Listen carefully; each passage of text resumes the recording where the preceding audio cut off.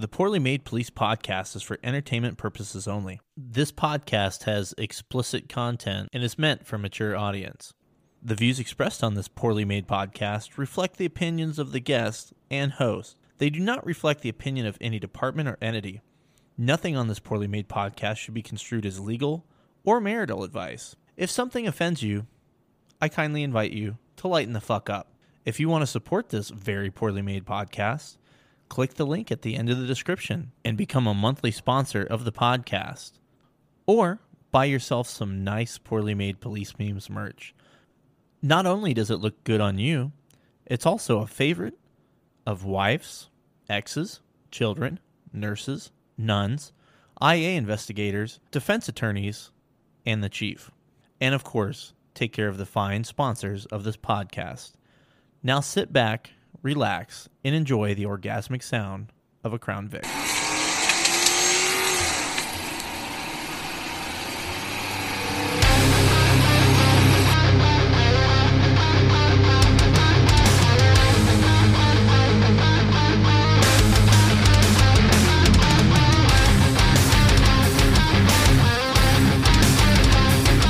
Now that is high production. That is not poorly made. Oh, hey there. How do you guys like the new intro song?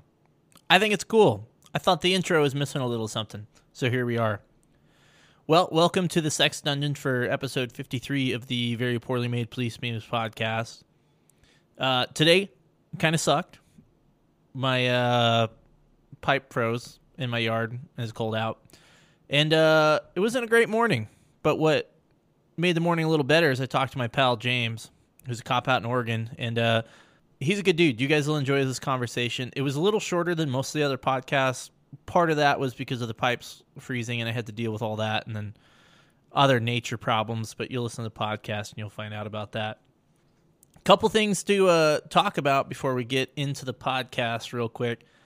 So I wanted to be open and transparent, as our leaders in law enforcement would say, about some things coming up on the podcast. Basically, just wanted to give everybody a heads up. So, in listening to some other podcasts and how they do things and talking to some of my peers, and just to be honest, I'm trying to make a living here doing this podcast. I'm going to change the way the advertisements go a little bit. So, there's going to be some advertisements in the middle of the podcast potentially down the road. I'm not going to try and, fill the whole podcast up with advertisements. For instance, I listened to the Dr. Drew and Adam Carolla podcast, and it seems like really the first 5 minutes of that fucking thing are advertisements. I'm not going to put 5 minutes of advertisements in the podcast, but there are going to be advertisements in there. The folks I work with, the people I advertise with are small businesses, so I know those dudes don't have like a huge advertising budget. I'm not trying to rip these dudes off, and I'm not looking to get like Pepsi or fucking Geico or some crazy shit sponsoring the podcast. I'd much rather, even at a lower cost, have regular dudes with small businesses and try and help them out, and they can help me out. So when you guys hear that, don't be fucking alarmed. If you think I'm a sellout, go fuck yourself. I'm trying to make a living, and I basically put this podcast out for free. So if you can't handle an ad, then I don't know what to tell you. But I feel like most of you guys are pretty reasonable, and that won't be a big issue. I wanted to give you guys a heads up on a podcast that's coming up in the next few weeks. The Valentine's podcast, which I think comes out like a day or two before Valentine's Day, is going to be another version of the relationship episode. The guest on that is going to be Dispatcher Mo. You heard it here first. Dispatcher Mo will be joining, and we're going to be solving all your relationship problems. So it's going to be a little different than the last time we did it. The last time I did that podcast, basically people wrote in questions or whatever. We're still going to do some of that. But if you have a question and you want to actually be on the podcast, if you can come on when we're recording, then you can come on the podcast. So if you have a relationship issue and you want to be on the podcast, send me a message, email me, let me know. It'll be, I think the 11th of February is when I'm recording. I'm not totally sure on that. But coming up pretty soon. So if you want to be part of that, you got to let me know soon so I can start getting that together, because that's going to be a huge pain in my ass. But I think it'll be a good pain in my ass. That's what he said, or she said. Anyway, Oh, yeah, I almost forgot to mention, with the whole yard flood business, I'm going to throw up a promo code on my merch. So if you want to go buy some merch and help me pay for my fucking lawn being destroyed and the pipe being fixed, you can put in the code FML22, FML22, and you'll get a nice little discount on your merch. I'm going to run that for like a week, so check it out. All right, without further ado, let's get to the band and then to the podcast. This episode, the band is Catch the Light, and their song is Castle Gates. You can check out those dudes over on Facebook, Spotify, YouTube, all that good shit. Here's some metal, and then we'll be right back with the podcast.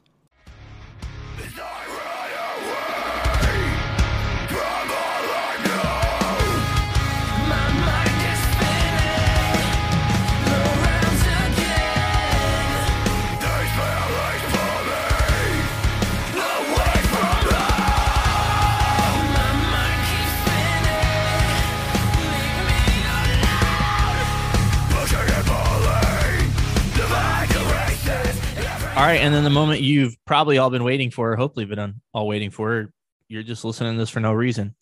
I've got James on the horn. He is a cop out in Oregon. How are you this early fucking morning? I'm good. Not drinking like normal on your podcast because I have to work in a couple hours. Yeah, I'm also not drinking. It's very early in the morning, and a pipe burst in my yard. And so I'm sober and angry, which is probably a good combination too. So this will be fun. By the way, I'll drink. Yeah, it does sound like a reason to drink. By the way, I'll probably have a promo code on my merch so you guys can pay for my yard work. Thank you. But anyway, enough about me and my fucking pipe. So you're a cop out in the once great state of Oregon. Is that correct? Yeah, once great state is correct. Now, I have a bad memory. I don't think I've talked to anybody from Oregon yet, but it kind of depends on where you are in the state, where the eastern half of Oregon is more normal and where the western half of Oregon is kind of everything. It's out of control. Is that a fair assumption about Oregon? Yeah, except for just like any other state, whatever happens, affects the whole state. And our case law is just super fucked right now. So, well, you guys have the whole possession thing is not even a thing anymore, right? Like the whole joke, they're not my pants, is actually an offense in Oregon, right? That was Washington, so they made it like. Oh, my bad. We just decriminalized it. So here's how it works. Like basically, so we have I don't know how it works in every other state. We have violations and crimes. So violations are basically traffic, parking, stuff like that. It's whatever, and so that's what they made drug possession under certain amounts. And so literally like that throws out all your searching. So like if I come across and I see, say, I don't know, some heroin just sitting on their seat, I can go in and seize that as contraband, but I can't search the car anymore because it's not a crime. So I don't even have mobile vehicle obsession. Jesus, yeah, it's right. And then it's, we used to have levels of, like most places, levels of crime. So A through C felonies, A through C misdemeanors, and then A through D violations. Well, they created a new lower, like the lowest level of violation ever for drugs, which is an E violation. It's $100 fine, and you give them this ticket, and it's literally less than a parking ticket. Like the state parking ticket's $115. The open containers, like I think $125 or something, or maybe $200. I can't remember. And then there's freaking the drugs, which is $100, and then you give them this card, and they can call and talk to a counselor on the phone if they want, even if they decline services, just to get that waived. It's stupid. So no one really does anything with drugs anymore. I do remember reading about that. Sorry, I got the other thing confused, but it's one and the same, essentially. Basically, yeah. And that was all last year, right? Yeah. So, and the amounts are stupid too. Like you can have like, I think 39 tabs of acid is a violation, and 40 makes it the crime. So it's just stupid. I mean, 39. I think it's like, me. Yeah. And it's the same. I don't even know all the amounts because most of us don't care. I mean, I still gotten a couple busts for drugs on stuff, but it's usually like, I get a stolen card, I'm searching it, and I find a whole shit ton of meth, and I'm like, oh, this is more than I think it's like 3 grams is the violation, and then it's the misdemeanor, but it's still just a misdemeanor, not even a felony unless they're like just a ridiculous amount, or you can prove they're trafficking it. But even that, now they're pushing us to, for distribution, you have to like almost see the actual handoff. You can't even do it by scales or baggies anymore. And they're like, well, that could just be a coincidence. So it's, yeah, dope is basically dead unless they're doing the freaking, all the dope teams are mostly focusing on, the drug organizations and trafficking stuff. The rest of it, it's just, you're going to get it on a DUI, or you're going to get it. If you get a criminal level of dope, it's going to be part of something else. It's, or you have to do a buy bust. That's about the only way to do it now.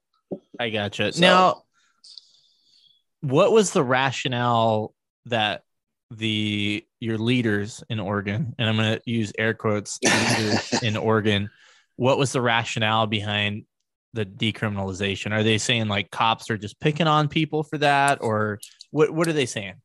Well, they wanted it to be, like a lot of things, it had semi good intentions, but just, politicians just fuck it up. So it was supposed to be to get them rehab beds instead. But the problem was, we don't, like, I think Oregon ranks like the 50th in terms of 50 of 50 states in terms of amount of rehab beds we had. So like literally this money and these fines were supposed to refer them to these rehab beds instead of going to jail.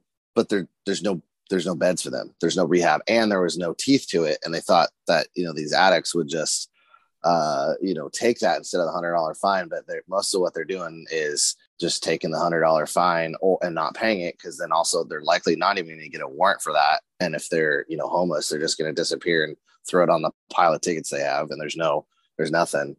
I think they did a study a couple of months ago that came out that in the year since this whole decriminalization bill, went into effect, which was February of last year. So it's been a whole year now.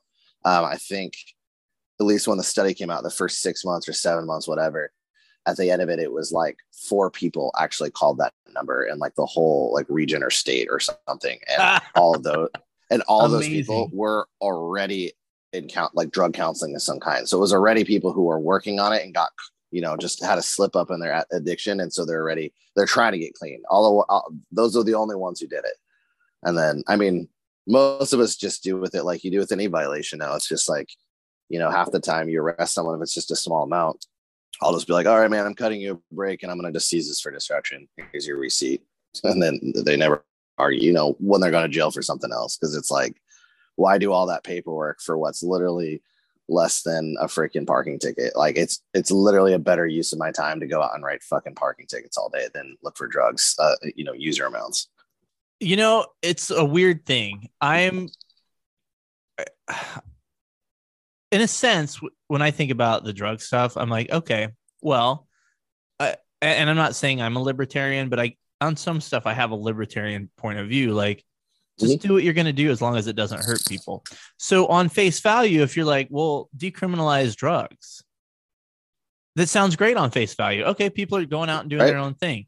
However, that's not what happens. People are, essentially, because of the way we've decriminalized things. And I'm not saying the system was perfect before. Don't think, oh, he thought that was great to lock up somebody for having some weed. Now, if you have a little bit of weed or a user's amount of meth, going to jail is not going to solve your problem. There's that whole your debt to society, but an addict going to jail for a couple of days for having a little bit of weed, or a little bit, we'll just use meth. They're going to go right back out and use meth again. So we can do better as a society. I'm not saying we can't, but people we went way too far the other way. Yeah, exactly. People take these hard line stances on things, but then they don't think about the gray area of things. Like, oh yeah, people, if they want to do meth on their own, that's on them. But it doesn't work that way. Those people cause other problems within our society, our quote unquote system, whether that's, they can't pay for their medical bills. They sleep out in public. They steal shit to feed their addiction.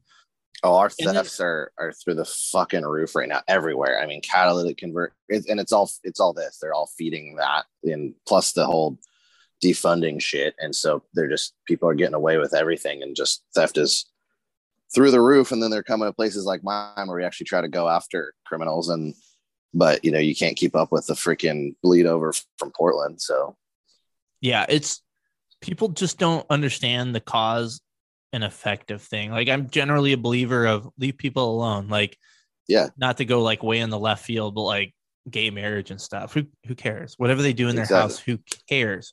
But that literally has no effect on anyone else. Drugs, that has an effect on a ton of other people.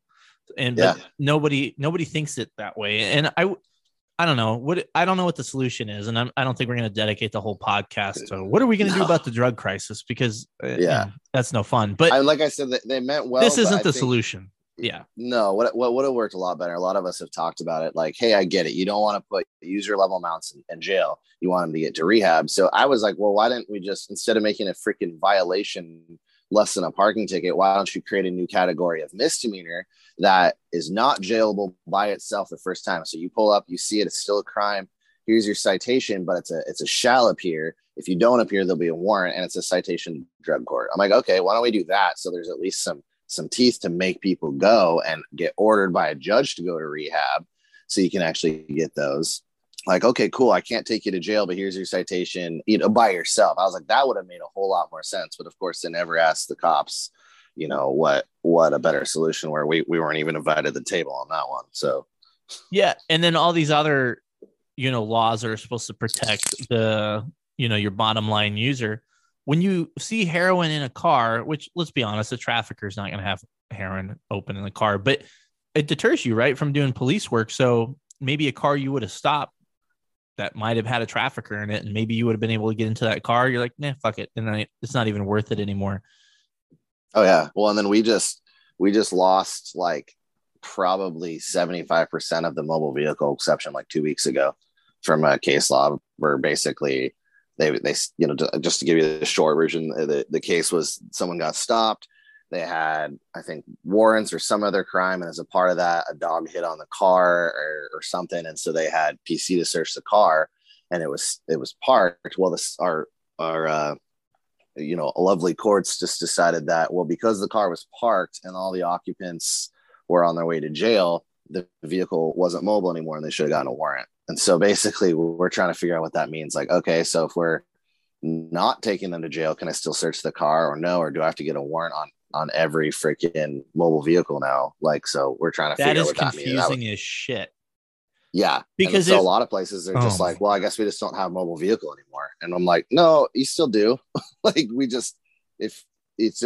okay, fine. If it's lawfully parked, and that's what it was, in a parking lot or something. I was like, I listen to the street crimes podcast stuff too. And I'm like, listen, like you actually have to read the decision to see what they meant. It's not that mobile vehicle went away. It's that basically they handcuffed it, but it still exists in limited times. And I'm like, because basically they were trying to say that they had time to write a warrant since the guys were going to jail and the car was parked. I'm like, okay, cool. They had the 4 hours or whatever it would take. But I'm like, okay, so if any of those factors aren't there, we still can do it. But cops are, they're all like, well, no, we just don't have it anymore. And so, dude, you hit the nail on the head, right? If something goes away or something seems like it goes away.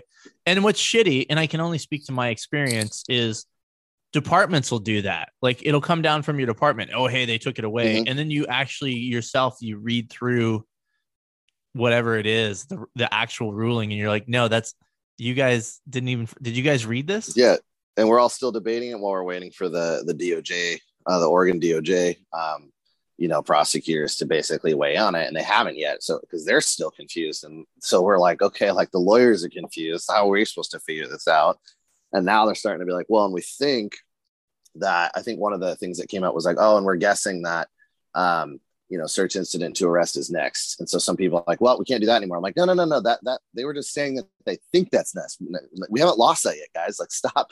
We don't need to write a warrant on every fucking thing. Like if a guy runs from a store in a shoplift, I can still search him. Like, come on. Like, don't, just because someone thinks it's going away next doesn't mean, like, still do our jobs. So, well, the other thing too is guys don't want to be the next case law. Some dudes don't give a fuck, but a lot of guys are like, God, I don't want to get caught up in some safe law. I don't want to get caught up in some case law, and I don't want to go to state court or federal court. I'm just going to fucking play this one safe and punt it down the road to somebody else. Yeah. I personally am I'm in the middle. Like if I'm in case law, but I was doing my job in good faith and I wasn't, trying to push it too far, I'll take that. I mean, I don't want to be the guy who was sitting there going, oh, this is iffy. I'm going to do it anyway. But if I'm just doing my job the way it's supposed to be and the freaking crazy courts decided to do something crazy, then so be it. I mean, it's happening. It's all happening no matter what we do now. So I'm just going to go out and try to do my job the best I can. So that's real. Unfortunately, with the environment the last 2 years, I think it's really taken away. Are you playing with handcuffs? Me?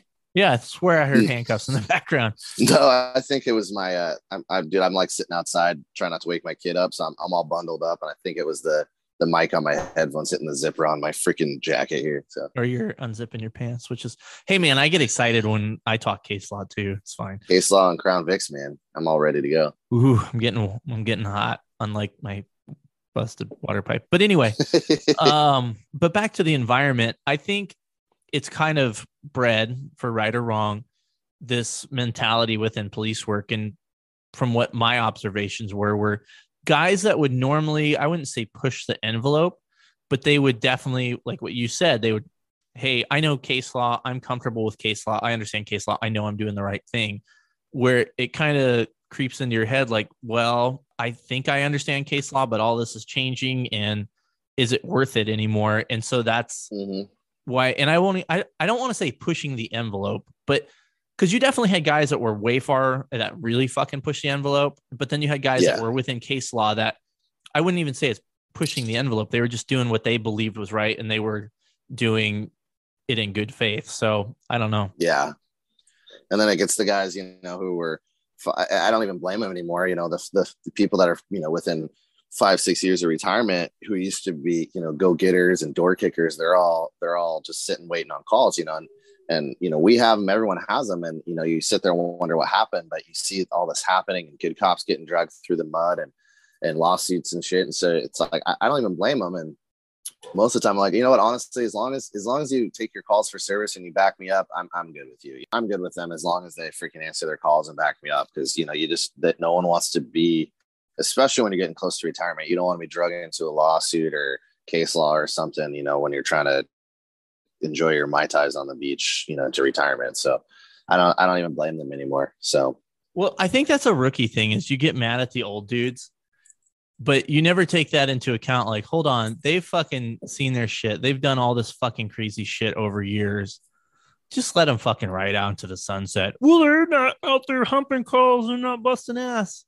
That's your job now. Mm-hmm. It's their turn. I mean, like I said, as long as they're answering their calls for service or backing you up, man. I mean, don't just waste space. But so I had a break from law enforcement for a bit with some stuff and was working corporate world, and then I came back. And so I left when drugs were still legal, when we could still chase people. And in just a couple of years here, everything changed. And so first I came back thinking, okay, yeah, I'm ready to do this just like I was doing before. And then all these guys, at first I'm like, why aren't they doing anything? And a couple of them had to kind of pull me aside and be like, listen, bro, like everything has changed in the 2.5 years you were gone. This is where we're at now. And I got to see the reality and kind of slow my roll and figure out how can I still be, go out and be semi-proactive, but also not burn myself out like I did last time and kind of watch those guys. So yeah, it took me a minute, but. Well, let's do that, man. Let's kind of switch gears a little bit. Let's talk about your career. So how long have you been a cop for?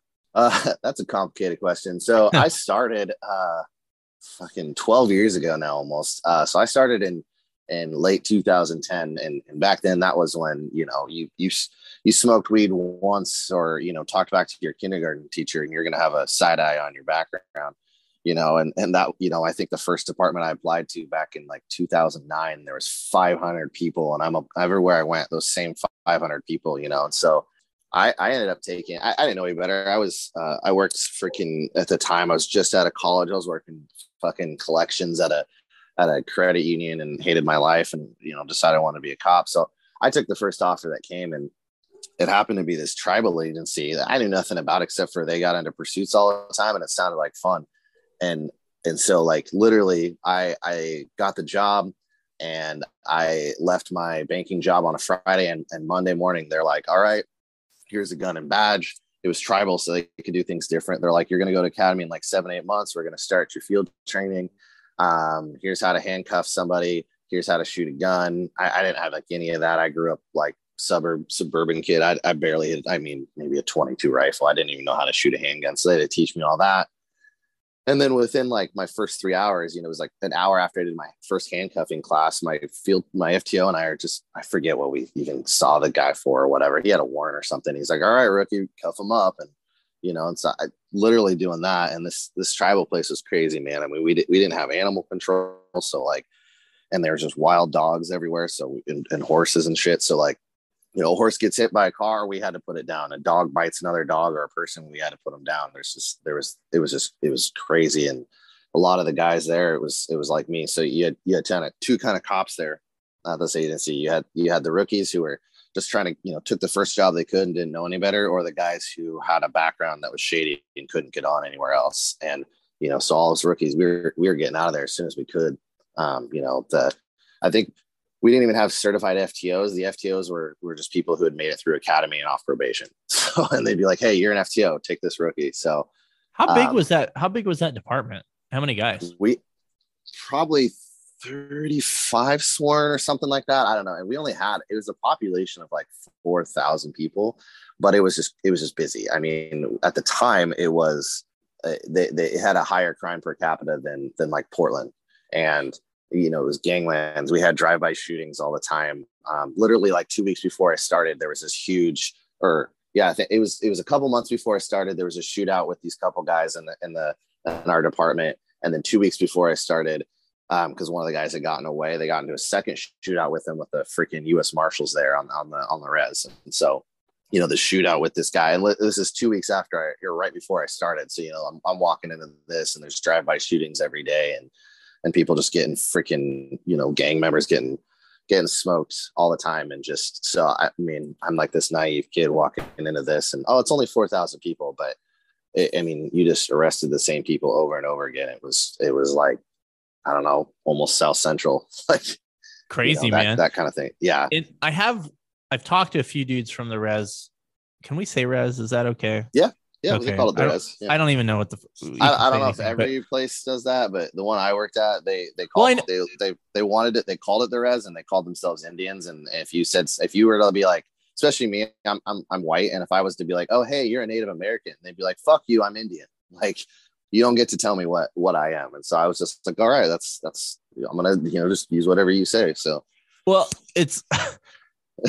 I watch Letterkenny, obviously. You guys may or may not know that I watched that show. So they call it the res, and I was like, I don't know, is that a slang term or what? Because who fucking knows? I don't even know anymore. I don't even know. Like, me and my friend were talking about that the other day. Like, you don't even know like what you can say or what you can't say, and you can't keep up with it because the goalpost is always moving. But anyway, I'll probably do like a whole episode with a reservation cop, because it's a lot. I would assume now that you're not on the reservation anymore, it's a lot different than policing out in a county or a city, right? Or is it pretty similar? I had to go through the same state academy, because in Oregon, there's one academy. You can only go if you've been hired by somewhere. But basically, so we have lots of reservations in Oregon, but I think only one or two of them are able to use their own laws. The rest use Oregon laws. So the one I worked at was a lot like any other big res where you had tribal law. So if I pulled over, here's just one crazy thing. So the law you enforced was based on race. So if I pulled over like a res member on the highway that ran through the res, for say DUI, right? I would charge him under tribal law, take him to tribal jail. And at the time, tribal BAC was 0.10. But then if it was like a non-tribal member just traveling through, but they were DUI, I would have to charge them under state law, take them to county and do 0.08. So, I'd have to ask people like, hey, are you a tribal member? And they'd be like, what's my race have to do with anything? And I'd be like, it depends what jail I'm taking you to and what set of laws I'm charging you under. So wow. that was just crazy stuff, and then it got even more complicated if you get a domestic between, a married couple and one's a tribal member and one's not, and then they have kids, and depends, okay, who's the aggressor, okay, what's their race, okay, that's what I got to charge them under. And if it got bad enough, you just take it federal. So and you start calling it, yeah, like if they beat them with like like literally this happened, someone beats the other one with a freaking 2x4. Okay. And they like significant injury. Well, that's beyond, the tribal law stuff. And not to get too much into the weeds on that, but tribal crimes can only be misdemeanors. So, you can, if you need to go like a true federal felon or true felony, you're going to go federal with it. And so they might get charged with the simple assault tribal and get hit with the federal, assault with a deadly weapon. And we had detectives that they were deputized by the marshals and a couple by the FBI so that they wouldn't have to call, the FBI just to come out for a domestic assault on the res. So that these detectives would come out who were cross-trained and take over. So it's a crazy world, man. Sounds horrendous. Yeah.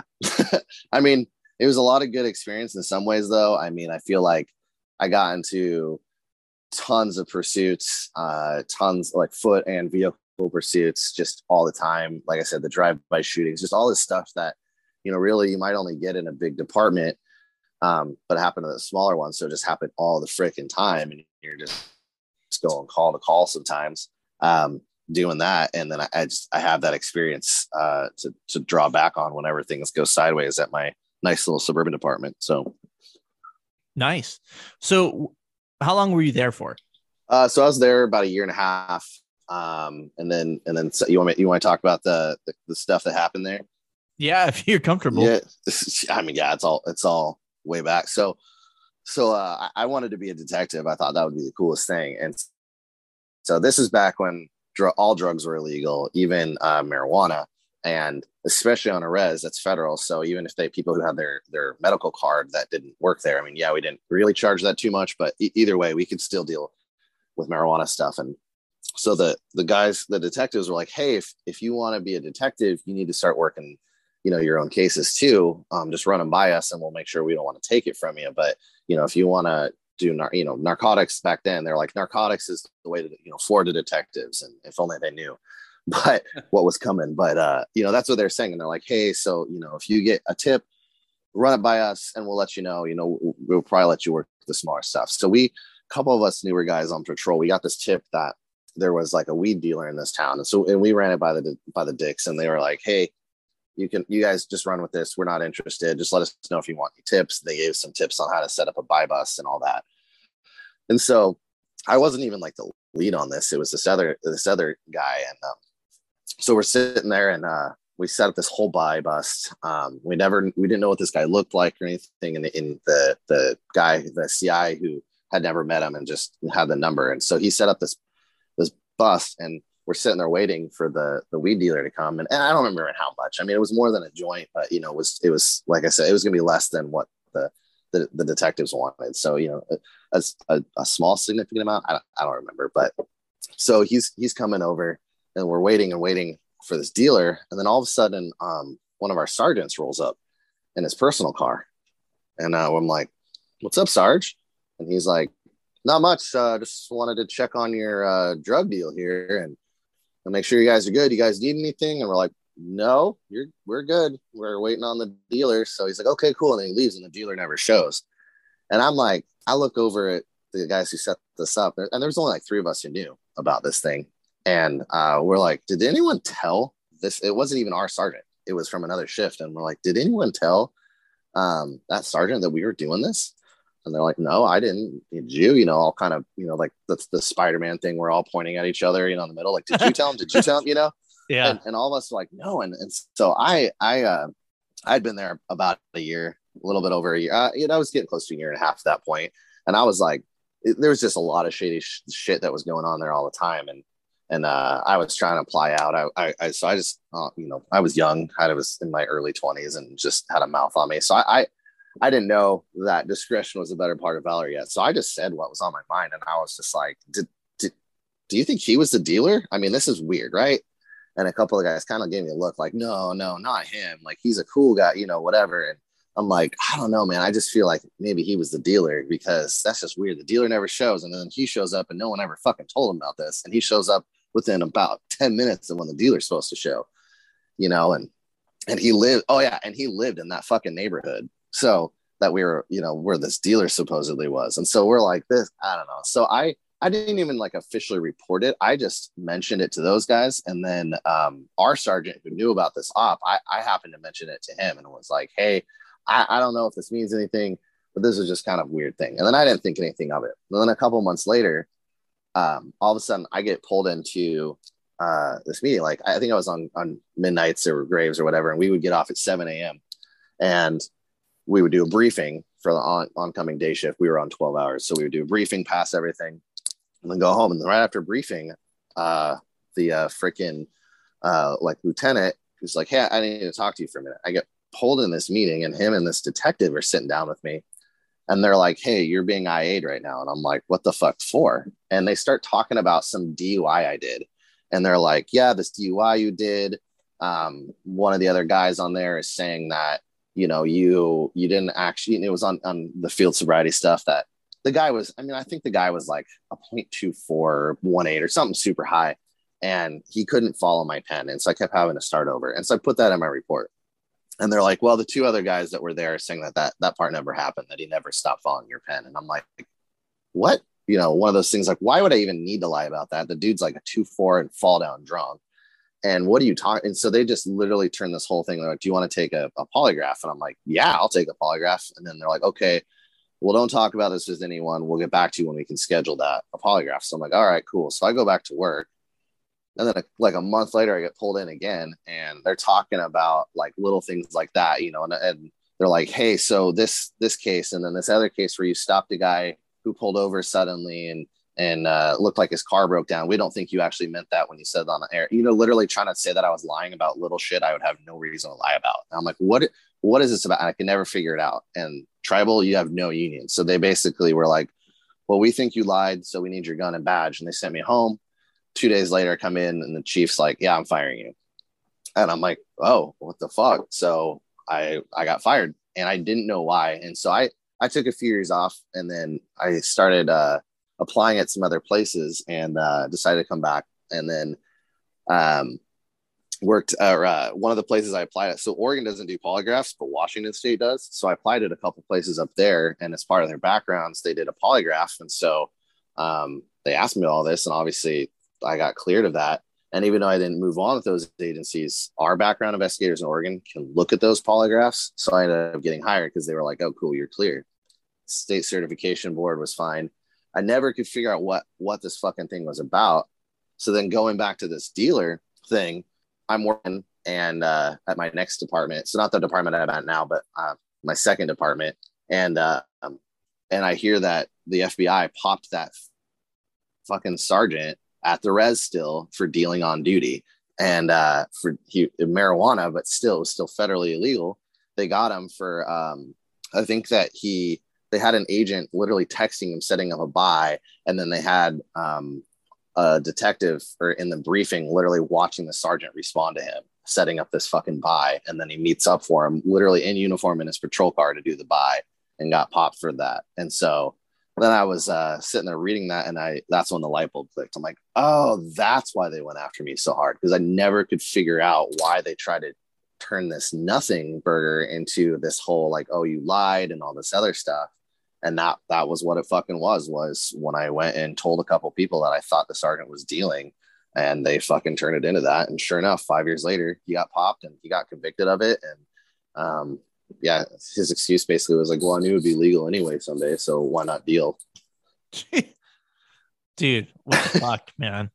Yeah. Now, I made a meme yesterday about, you know, the guys that get fired and they're like, yeah, they just went after me. The unfortunate part is shit like your story, that shit like that happens, man. And yeah, you know, people are like, cops aren't, you know, trying to fight corrupt cops and shit. And like I didn't even make it's not like it's a report. simple solution, right? Yeah. Like, and Yeah. even with what you had, like, it wasn't like you had enough to go charge him or anything. It was just like, that's weird. And you said it to your buddies, and then, you know, maybe one of them was in on it, and then all of a sudden all this other shit flies up. I don't know. Oh yeah. I 100% think one of those guys was in on it, because he has since then had a shady career and been fired from multiple agencies and barely kept his certification, always seems to skirt by on something. And I think even at one place he got investigated for like some kind of date rape, and they didn't have enough to charge him, but it was enough that they ended his probationary period. Like super, that was one of the buddies that was there that day, and he's super shady since. And so I'm like, I'm convinced without any proof, but I'm convinced he had to have been in on that, because he was one of the ones that they were trying to say like, oh yeah, you lied on your DUI. And I'm like, what are you talking about? Why? So it was just nuts. And it did take a while to get hired, because I mean, that story sounds fucking crazy even to me, and it happened to me. And so you're trying to explain this to a background investigator, and they're like, sure. Until, I ended up got a lawyer and fought it and got all the paperwork and shit. And I could show them like, look, I got their air quotes here, IA, and I gave it to one background investigator, and he read through it, and he was like, dude, this was like written in crayon. These are detectives wrote this. This is bullshit. Okay. Yeah, you're good. Like, so. Well, yeah, I'm glad it didn't fucking kill your career, man. I mean, it damn near did, but I got through it. And then I worked at a second agency for a bit, ended up leaving there just because it was kind of like you're talking about, this super shitty department. And then went back to banking for a bit. And then my buddy, who's now my business partner, he worked at the department I'm at now. And I think he had just made detective or was about to, but he's like, hey, man, you got to come back and at least reserve. We're trying to start up a reserve program. So at least come back for that. Like, you were a good cop. And I had met him on the job years before. And so he's like, hey, just, you got to come back. So I came back as a reserve for a bit. And I was working for this big bank, making decent money. And then the chief, the former chief at our department, kept being like, hey, man, you got to come on full time. And at first it kept being like, I don't know, man, I'm making good money. Well, the bank I was working for started talking about layoffs and shit. And at that point, I was enjoying being back in law enforcement, at least part-time. And so I ended up finally saying that, all right, I'll do that. Talk to my wife, and even the chief, to his credit, he knew he had to convince my wife. So he got on this is the height of COVID. So he didn't want to meet us up in person. So he got on a Zoom call with my wife and convinced her to let me apply full time and get on that merry-go-round again. And then I got hired, and fucking here I am doing the job again. So can you talk about the second department? You said it was super shitty. Yeah, it was also a travel department. And yeah. So you fucking went back to the well after you got fucked on the first one, and you went right back. Yeah, I'm a slow learner. So but yeah, it was just, I mean, it wasn't nearly like Wild West. It was a smaller one, but there was like 7 of us that were on the department. I worked by myself. I think that was the hard part is, like cops, we do work a lot of solitary, but I think we still want some of that camaraderie too. And the hard part was, we literally were on 12-hour shifts. And if you were on graveyard, you were the only cop for your department. So I'd be there from, freaking 6 p.m. to 6 a.m. and no one to fucking talk to except people I pulled over. I ended up getting closer to my county backup. We were in the middle of a couple different agencies. And so I got closer and still have friends at those county agencies. And I don't really know anyone from my old department. Yeah, they had their annual Christmas party, but that was about it. You didn't really get to know guys much. And so I ended up leaving there and just kind of got burnt out. Was there for like another year and a half. And I was just kind of like, hey man, this sucks. And even though the first department was crazy, at least I had people on shift to go do police work with. Doing it by yourself too, just like, I don't know, it just sucks. So I left and was kind of just burnt out, and then did a couple of years, like I said, doing the bank investigations thing, which at first was awesome, but I know I got bored after a while. So while you're kind of in the middle of this burnout shit and working with the banks back and forth, you started doing a little side hustle, right? Yeah. So I actually started this when I was at that second department, the one that I was just getting burnt out at. And one of the things that was both good and bad there, I got a lot of good experience at that department because, like I said, we worked by ourselves. So I could do a DUI on one day and I could do a rape case next, but also no one to bounce it off. That burnout was getting real bad. And so I remember my chief at the time at that department, he bought this big thin blue line wood flag from someone and hung it up in his office. And I remember looking at that and being like, that doesn't look that hard to make. How much you spent on that? And he told me, and it was some ridiculous amount. I think even more than we charge now years later. And I just remember thinking like, damn, you paid a lot of money for that. Now that looks nice, but that can't be that hard. And I've never been like a woodworker. I didn't do shop or anything, but So I decided I'm gonna go try this. And so I mean, I still have a picture somewhere of my first flag, and it by compared to now, it was shitty. But I think I went and got some cheap wood from Home Depot, some stain, and I just started work on this and at home, and I think I got freaking like I painted some stars I got from some craft place my wife went to and painted them and freaking glued them on this thing. I had to borrow a saw from my parents, so I made this like blue line flag and then was like, hey, gave it to the department. Like, hey, here's my first one. You know, this was just a cool project. And it was just, I found that when I was doing it, I was like, oh, like it actually started kind of taking away from that burnout a little bit. It was nice to work on something tangible. And so, you know, in this job, like so much of what we do is just the same thing every day. There's nothing tangible. Like, yeah, you turn in a report, but even that's all digital now. So you don't even see a product, you know, and so it was nice to work on something. And when I was done, I had a physical thing in my hands that I did. And I know when I was working on that, I wasn't thinking about the shitty department I was at. I wasn't thinking about the politics or the freaking, you know, rape cases I was working or anything like that. All I was thinking was, you know, I found myself kind of happy. And so I was like, that was cool. And I posted a picture on freaking Facebook, like, or I think the department did, like, hey, look at our officer donated this flag he made. Well, then I started getting friends being like, hey, I want one. A buddy of mine, one of my best friends from high school, he's a firefighter. He's like, can you make a red line one? So I made one and it was a little bit better. And then, you know, gave it to him. And then I had some people cops reaching out and being like, hey, you know, make me a flag and how much you charging? And I'm like, charging? I was just doing this for fun. And so I started, you know, really little. I think I charged like $25-$50 or something for my first flag.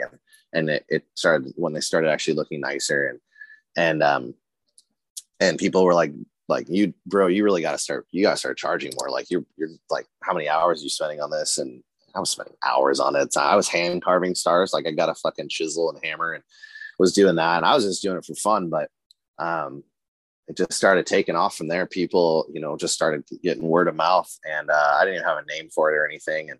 And so started just selling it. And then I think I need, someone's like, you need to start like an Etsy store. So I started one. I had to come up with a name. And that was when, this was in 2017. So you know that show Vikings? Yeah, I've heard of it. Yeah. Well, that was like at the height of the popularity of that. I think the show's almost over now. It's been like 5 years, but that was like when it was super popular. And I think like all those, you know, the Thor movies were out and stuff. So I was like, fucking, I don't know, Valhalla Woodworks. And so I named it that. And then I found out there was another company called that. So that's when I changed it to like what it's our current name, Valhalla Wood Forge, just changed one of the names. And it just started taking off. And I was doing it by myself. Like Christmas season, it got crazy. And by today's standards, it wasn't. But at the time, I was still carving these things by hand. So, you know, I get, you know, order of 10 flags or whatever, working as a cop on my days off. I'm just making all these flags and, you know, and I kept that after I quit there, I ended up just still doing this and it just kept taking off more and more and more. And, I ended up starting making the rings that we make too. Like I started doing that because, I got married around that time and, we had gotten this ring from some online store that was metal and wood and it fell apart after like fucking 6 months. And kind of the same way when I saw that flag, my old chief's office, I remember looking at this ring going, I bet I could figure out how to make this and start teaching myself how to make stuff. And all the profits I was making at first, I just started putting into like up the shop and turn it into, you know, buying tools and stuff. And then at some point I actually started making a little bit of money, nothing crazy, but enough that on the side there that I was making way more than I was spending, and which made the wife happy. And we ended up buying a house that came with the shop, and I outfitted this thing. And I started thinking, like my wife got pregnant, and we were like, well, when a baby comes, you don't want to be just working all day. And at this point, I was at the bank, so I had more free time. But still, she's like, you don't want to spend all your nights and weekends in the shop. We're gonna have a baby, so you know, if we start talking about maybe you should bring on some help. And my buddy Alex, who's now my business partner, he at the time he had bought like 3 flags from us. He was also a volunteer firefighter, I think, and he was wrapping that up. So as a going away, he bought like 3 flags to give to his like volunteer department and different things. And so I think I can't remember who brought up the idea first, but we were just talking and he said something like, oh, I'd love to come learn what you do. And he came out, and then I think I said like, why don't I hire you? So I ended up hiring him as help, and he was making these, and I think he saw the potential. Like, dude, this could really go somewhere. So he kept bugging me about buying in, and at first I'm like, I don't know, like this is my baby, I don't know. And he kept saying he wanted to buy in, and so then when we were getting closer to my wife giving birth, I was like, I do need someone. If I'm going to keep doing this, I need someone. So we came up with a number, and he bought in as a full partner. We ended up outfitting him with a whole nother shop at his house, because he lives in the next town over from me.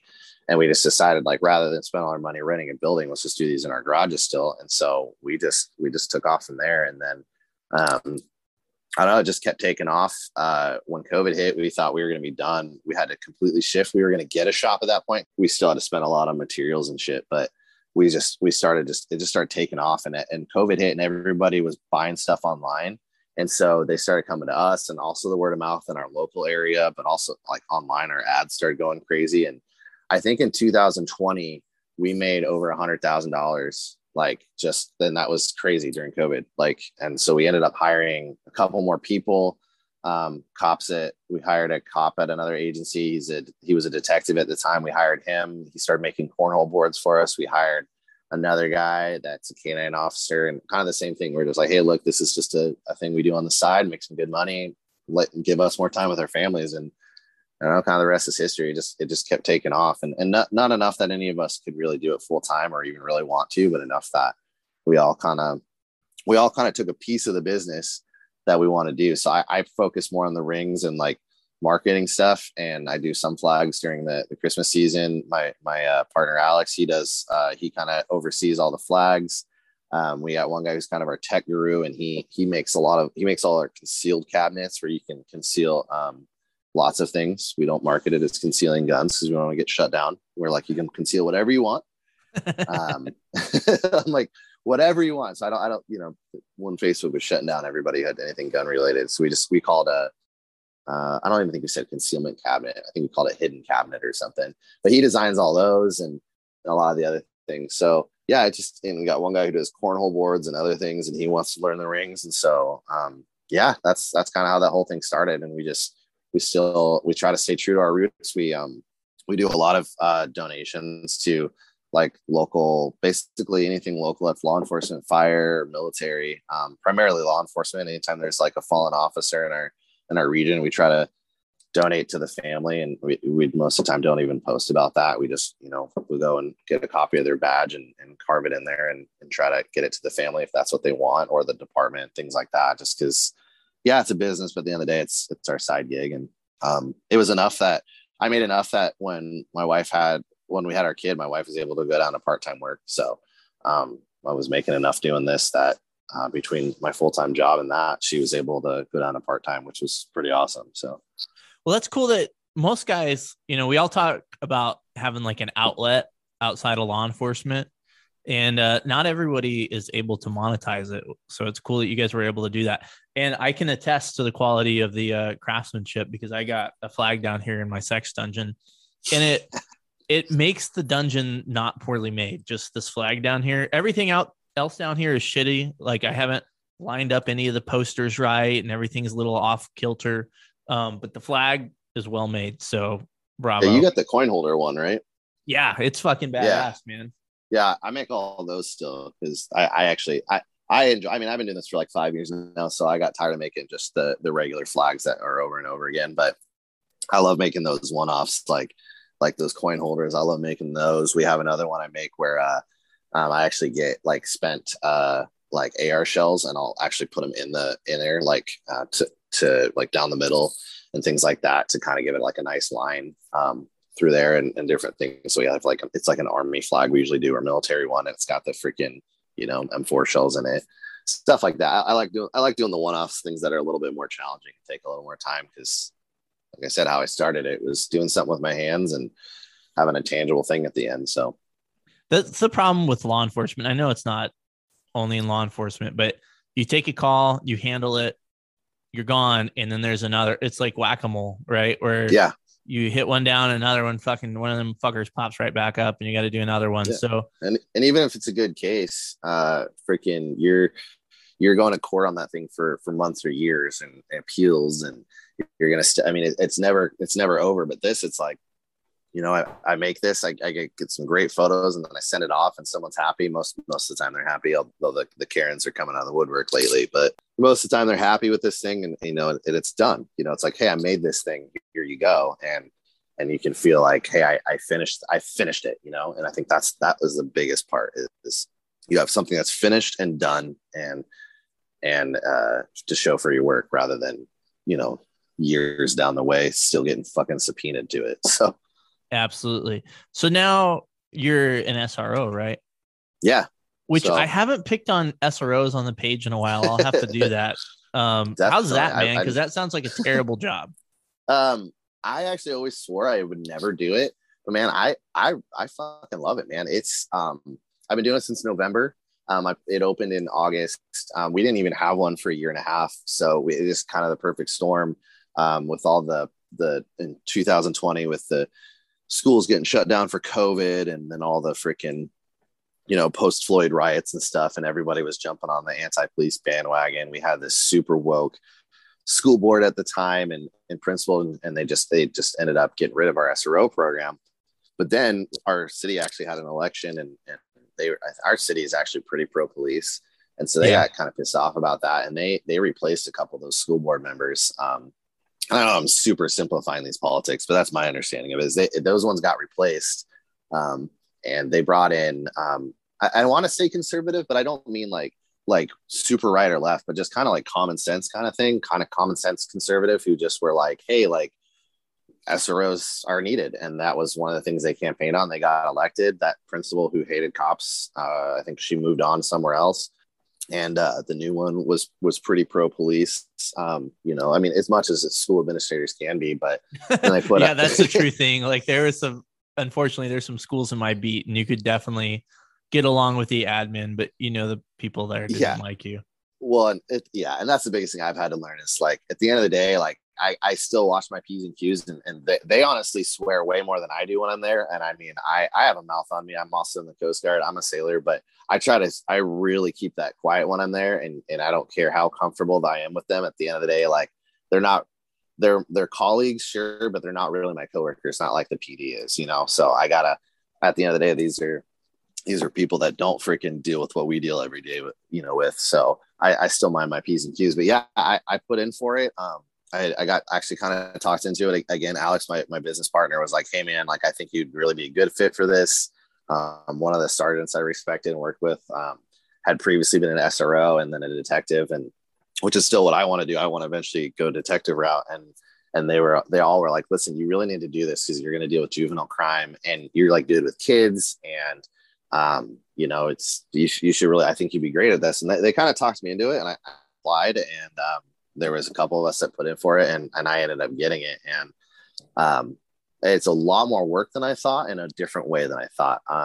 I have a pretty huge caseload. I'm working my own sex cases. So like all these kids that need mandatory reporters, and they tell somebody and they come talk to me, and I'm handling that. I mean, I'm working with the detectives, but I'm working my own. I'm doing a lot of mentorship stuff, which is, I actually think is kind of cool too. So like a lot of times when these kids kind of screw up on something, rather than going and citing them for freaking, you know, minor possession or something else, you know, a lot of times they're letting the school discipline handle it the first time, but then they'll bring me in to kind of talk about different things. Like, I don't know if it's like a harassment thing, and, you know, kind of be like, hey, if you were an adult, these are the crimes you would have committed. And it'll be like meetings with them and their parents, and like, we're not hitting you with this now, but like, you need to understand what the consequences of this are if this behavior continues.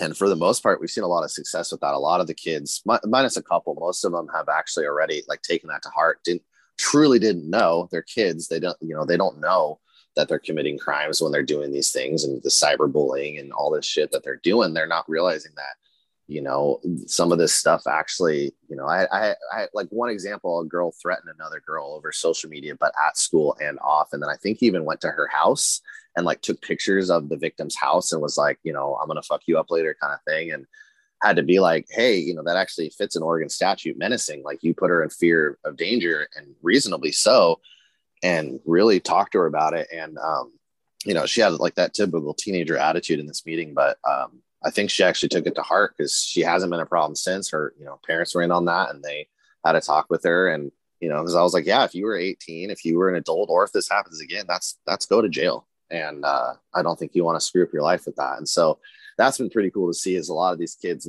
maybe they won't actually turn into those customers of ours that were taken to jail repeatedly. So that's been pretty cool too. So I get to see both sides.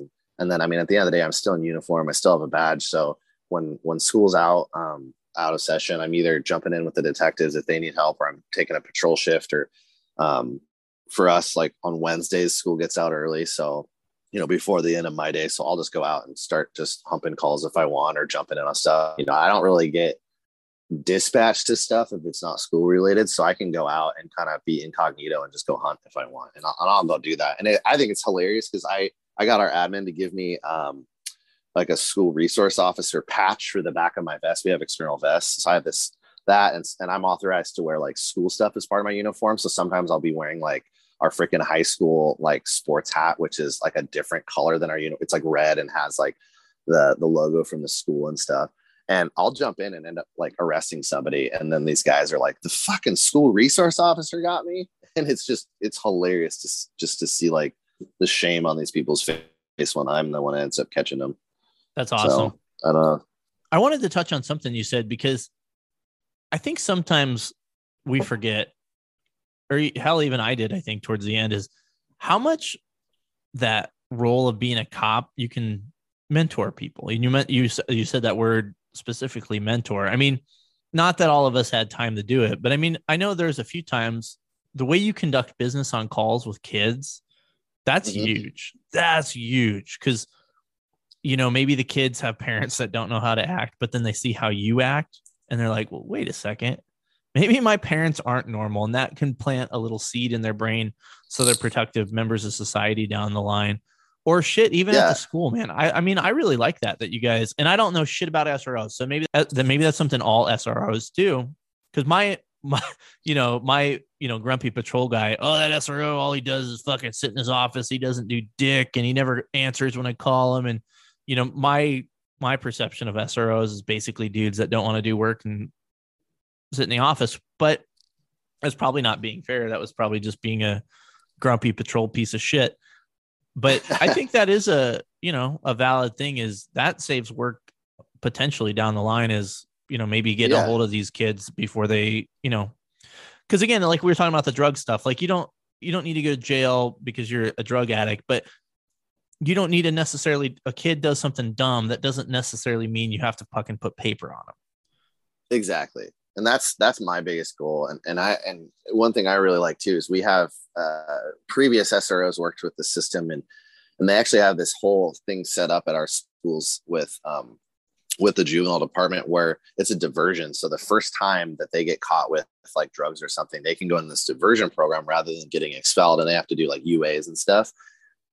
And like they do drug counseling, and because they're fucking kids, man. I mean, this is middle school and high schoolers. Like they try weed, they try other stuff, and then maybe instead of putting paper on them, we can get them to do it. And that the success rate is, I think it's somewhere between like 60-70%, which might seem low, but I'm also like, okay, well that's still, even if it was only 50%, I'm like, that's still 50% of these kids that normally would just get paper on them and turn into these little druggies that are skipping school all the time.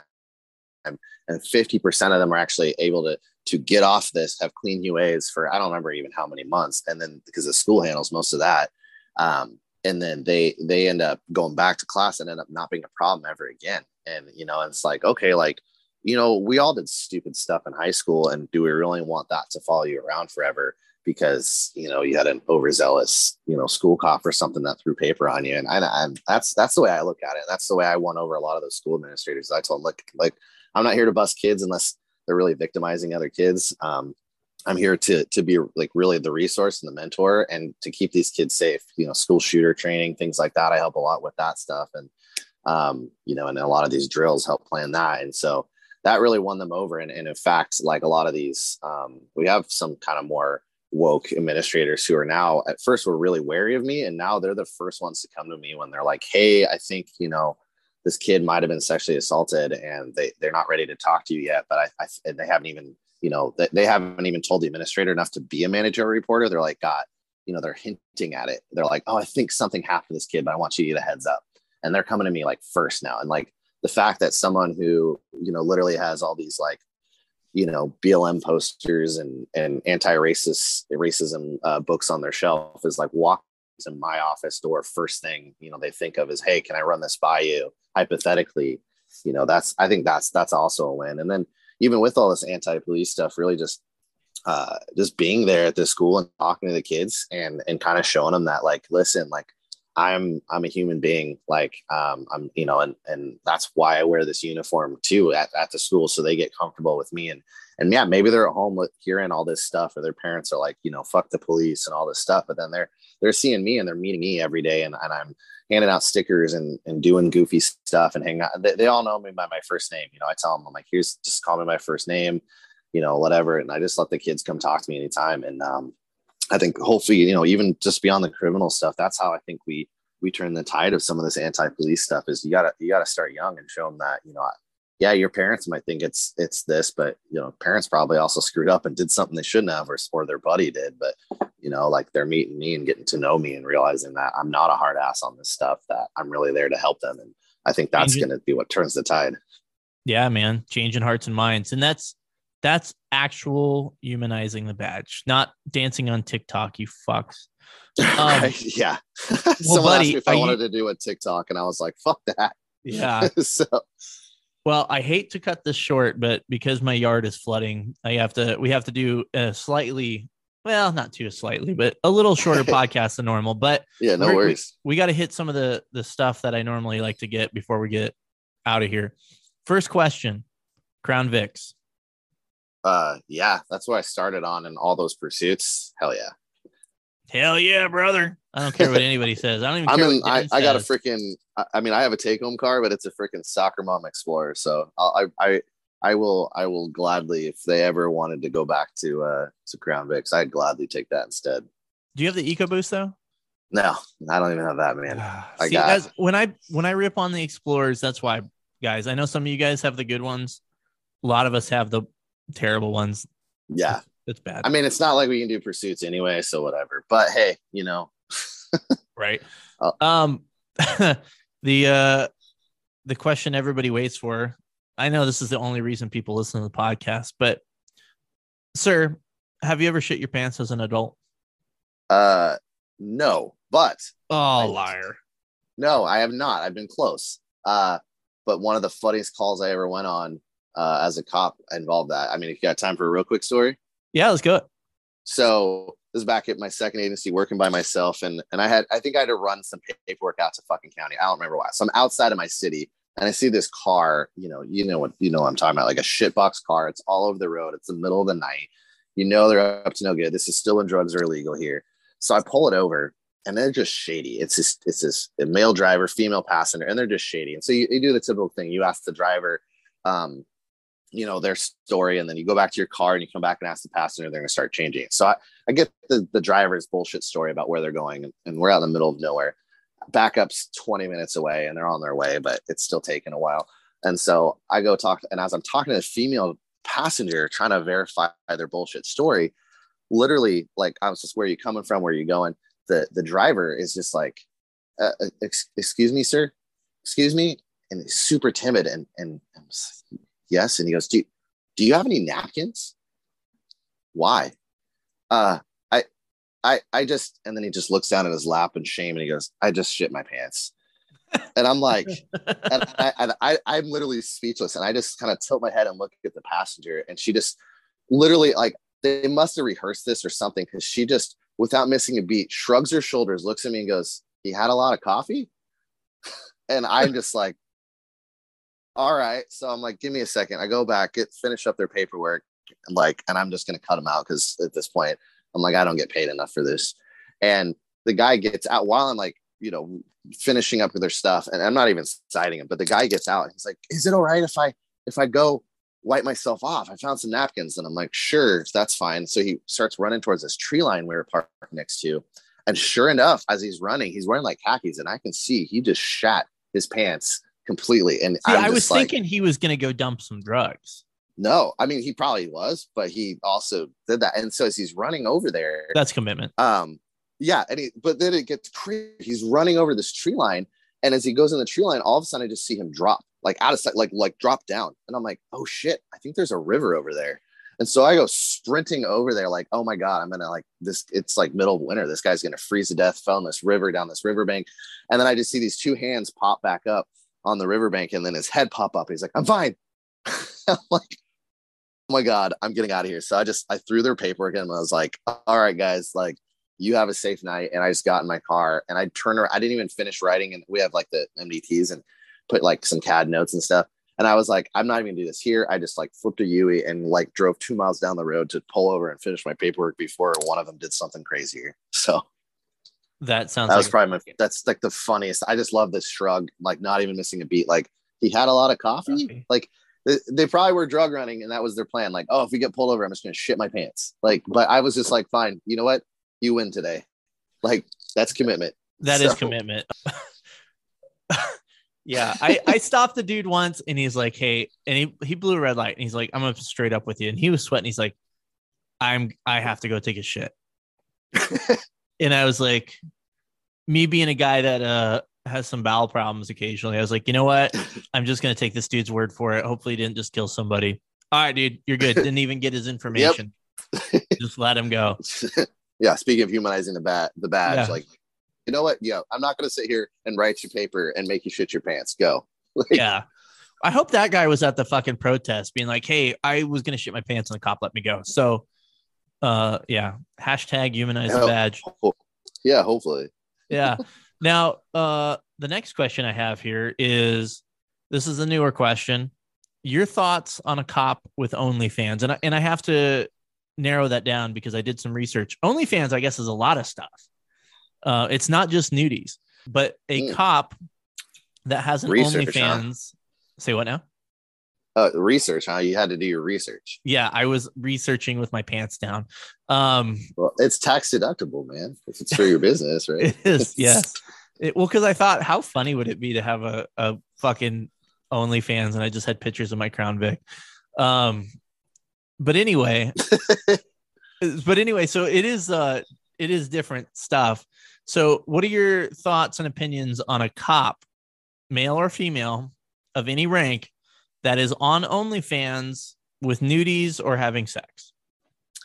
I mean, I have a side hustle. I think, like, hypothetically it should be okay, but we all know in today's age it's not. I mean, that's the thing, is it's just like, as much as it should be, we all know that perception's everything. And I think that, not to get too serious here, but I think like we got to do better on some things. And the amount of stupidity that cops are doing sometimes, like, yeah, there's a lot of these things blown out of proportion, but you see some of these videos of people doing stuff or getting caught doing stuff. And I'm just like, you're the fucking reason everyone hates us, or at least thinks that we're not a profession. And I think that's the thing that it's hard, is it's like, yeah, it's your job, and you should be able to have a side hustle, and really, like, your sexuality or whatever should be no one's business, but you're putting it out there for all the world to see. And now, you're pulling someone over and it gets out there public, and, or I'm pulling someone over and they're like, oh, you're that department that has the hot chick, or, the dude or whatever that, is getting pegged or something. I don't know, that becomes what it's about. Right. So you're sitting there like, that's not even you, but you got to know that. And I think it's kind of like that case law thing we talked about earlier, man. Like, I think it's just, no one wants to have that be the bad name. And I think that's where I can see it. I mean, I can see it both ways, where, yeah, it shouldn't be anyone's business. But the thing is, you're making it out there, and it's kind of the same, like, why, like, a lot of these so-called celebrity cops, aren't even cops anymore. These YouTube cops, right? Because even though they're doing funny stuff or whatever, and they're trying to humanize the badge, or maybe they're just trying to make a buck, I don't know. Like, you're out there as a celebrity, and if you say the wrong thing, it doesn't just affect you and your department; it can affect the whole profession. And I think that's. I was going to say, do you think I could do this podcast and still be on the job? No way. Yeah. No way. Well, I mean, it depends. It depends on your department, but you would have to probably tone it back. I mean, yeah, exactly. And then it wouldn't be what I wanted it to be. And I guess the other thing is kind of like we were talking about with the drug stuff. And in theory, legalizing all drugs sounds great because it should be personal responsibility, but then you're not taking into all the other things in the gray area and all the other lives it affects. Because you getting that load blown on your face, that can affect other people. Okay. Yeah, exactly. But I mean, all jokes aside, it does, you know. I think you think about if you're at a small department, like even my department, I'm in a small city, and you know, we're in an area that already is looking for any reason. I mean, I'm honestly like 30 minutes from Portland, so like where everything goes down. So like everything, they're always looking for reasons to hang us up. It shouldn't matter. I think it's kind of like the dancing TikTokers. Like you start bringing discredit to stuff, then it just, I think it's the hard part, man. Like, and it's one of the costs when you do want to do this job, you know, is that we all know that fucking cops are under scrutiny.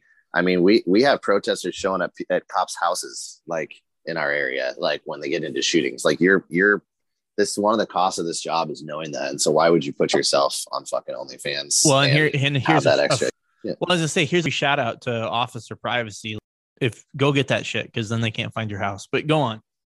Oh yeah, I was just listening to your podcast and was like, I've heard it all sorts of, and I was like, God, I need to fucking do that, because they're, due to my area, they are showing up, and at, you know, we had a Portland officer that shot someone fully justified, and he lives in one of the towns near me, like one of the suburbs, and they had this whole operation where they were fucking like showing up this guy's house, and that town was all dealing with that. So then we're end up having to take their calls, you know, for service so that they can protect this officer. And so, you know, that's just doing your job. And now you're going to get like stalkers. I don't know, man. It's just, I think that if you're going to take this job, you got to understand that you give up certain things. And if you can't do that, then it's fine. Leave. Like, I think that's totally fine. This job isn't meant for everybody. And even if it is meant for you, it's not meant for everybody forever. You know, I mean, I don't know. I've left before.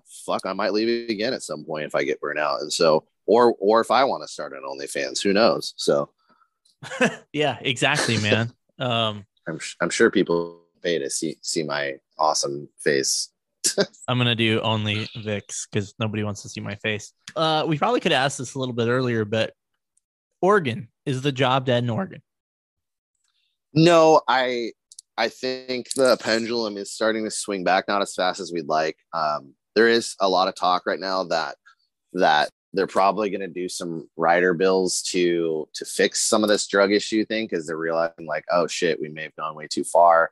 I think it's just a pivot right now. Like pursuits are basically gone in most places anywhere near Portland. There's still some agencies that do it, but I think there's some interesting things that are being done to try to pivot with that. So I know, like, I have a buddy at another department and out in Central Oregon, which is kind of a ways from everything, but even they're not immune to this whole anti-pursuit thing. But what they do is they got these fucking tracker things where they will chase them long enough to shoot this fucking little dart into their car with a GPS, and then they immediately back off, and they can watch it on their freaking MDTs, see where it goes, and they can parallel pursuit. Yeah, they're getting drones and shit, and they're and I told that to my chief, and he's like, dude, find out about that. Let's maybe do something like that, because he's sick of it too. Because, you know, I mentioned we have a new chief, and he's like a cop at heart, and he's like, yeah, he understands there's a lot about liability and chases, and the last chief basically took that away, and he understands why. But he's like, okay, well, if we can't chase in a car, we still got to catch these criminals because they want us to keep the city safe. So how do we do it?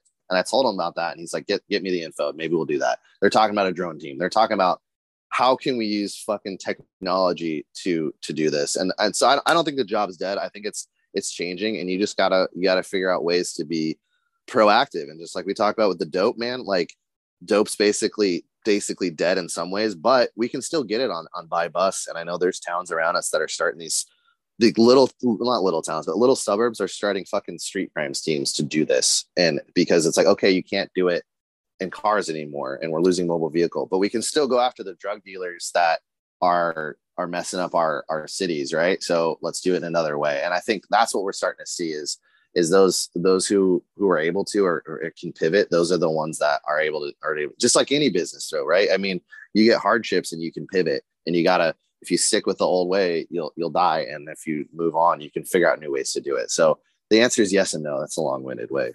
Yeah. Law So enforcement's always had to change. I mean, the job has changed tremendously in the last 30 years.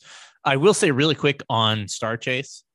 Those fuckers figured out what you're doing and they will stop and pull it off and leave it in the street. It's pretty funny. Yeah. Now real quick, because this is actually the first podcast where I'm going to have to end too, because I'm about to shit my pants. Do you have any words of wisdom for everybody out there listening to the podcast? Yeah. I mean, I like we've talked about my side gig, man. Like if you're a cop and you need like find something, and don't always monetize it. That's been one thing I didn't really touch on is now even that I'm getting a little burnout on the business, but that's why I hire people so I can do only the parts I like. But find something. You gotta, if you just live for the job, then you're gonna burn out and leave, and then you're gonna have nothing. Like find something that you can like. And I burn out and left, and I still have that business, and then I came back and I still have that business. And so it's nice to have something. So I think that's just, I don't know whether it's a martial art or freaking crocheting, and probably not OnlyFans since we already talked about that, but find something that you can do that gives you that feeling I was talking about, that we were talking about, something tangible. And not it's not woodworking for everyone, but find something that you can do that's not the job, and that gives you that satisfaction, and you can take your stress out on that instead of the family or yelling at them. So that'd be my piece of advice. Love it, man. All right. Well, with that said, we're going to wrap up this podcast because my dogs are barking because there's somebody at my door and I have to shit my pants. So we'll see how this is going to go. But like always, guys, be safe, all that good shit. Take care of each other. Remember, there's been a lot of violence against cops, and it's really continued even since the last podcast. So make sure you're taking care of each other, man. And we'll talk soon. Love most of you. Bye-bye.